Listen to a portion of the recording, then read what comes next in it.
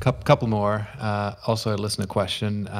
Long-term listener shares the same name as me, Moritz. He's asking you how you go about changing your systems over time, and how you modify systems, how you detect decay, and obviously, those are subjective decisions, I'd say, and it's the discretionary thing that even systematic traders need to admit that they're doing, which is fine.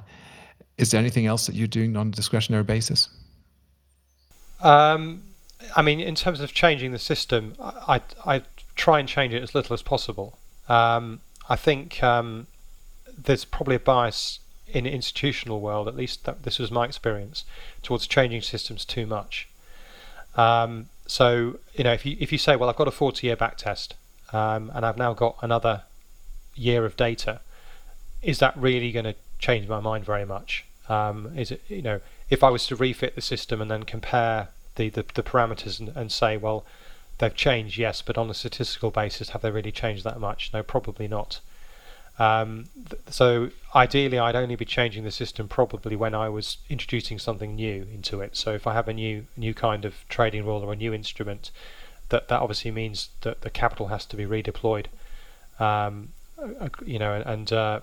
To be honest, actually, over the last few years, I've mostly been taking stuff out, and that's not been because I've joined the Club of Niels and saying that fewer instruments is better.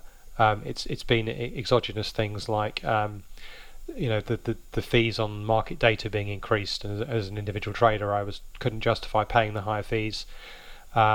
It's been actually, there is one perhaps more interesting example, which is when volatility has fallen too low in a particular instrument. And it was the 2-year German bond future, the Schatz, and the volatility had reduced to a level where basically the trading costs on a risk-adjusted basis were just exploded, and the size of positions required was very high, and there was potentially kind of tail risk there in that, although generally speaking the vol was very low, it could easily one day change and become very high overnight, something that happened with Swissy Euro back in 2015. So I decided to remove that instrument from my system until the vol had recovered to a level, and that I'd call that a kind of semi kind of discretionary decision, in that it's not like I have in my system an automatic kind of logic saying if vol is less than X, then position equals 0.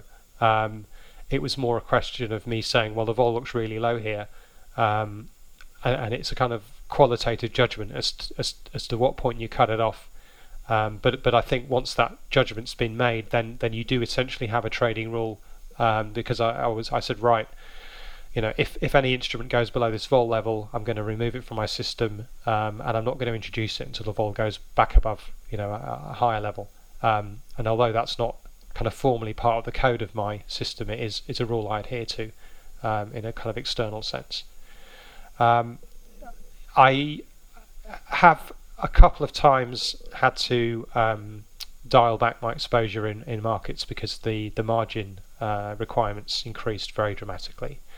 So I'm running at 25% annualized vol, which is a bit higher than most institutions. So I tend to use a bit more margin probably than most institutions do, and I had to cut my VSTOXX exposure in half a while back because the margin increased, and it just so happened that I had quite a big position on.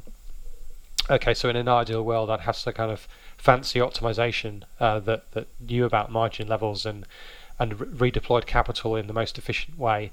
That's something that theoretically I could do, but it's quite a lot of work. So I took the more discretionary decision of saying, right, I'm going to cut my position in half until the margin level recovers to the point where I can afford to hold it again. But yeah, I do try not to meddle with my system. I mean, I go on, I bang on about it in my books and on my website and all the time, saying, do not override your system. So I do try and practice what I preach, and if I do override it, I sort of put my hands up and say, look, guys, I have done this, but I believe there's a very good reason for it. But it should be a relatively rare event, definitely.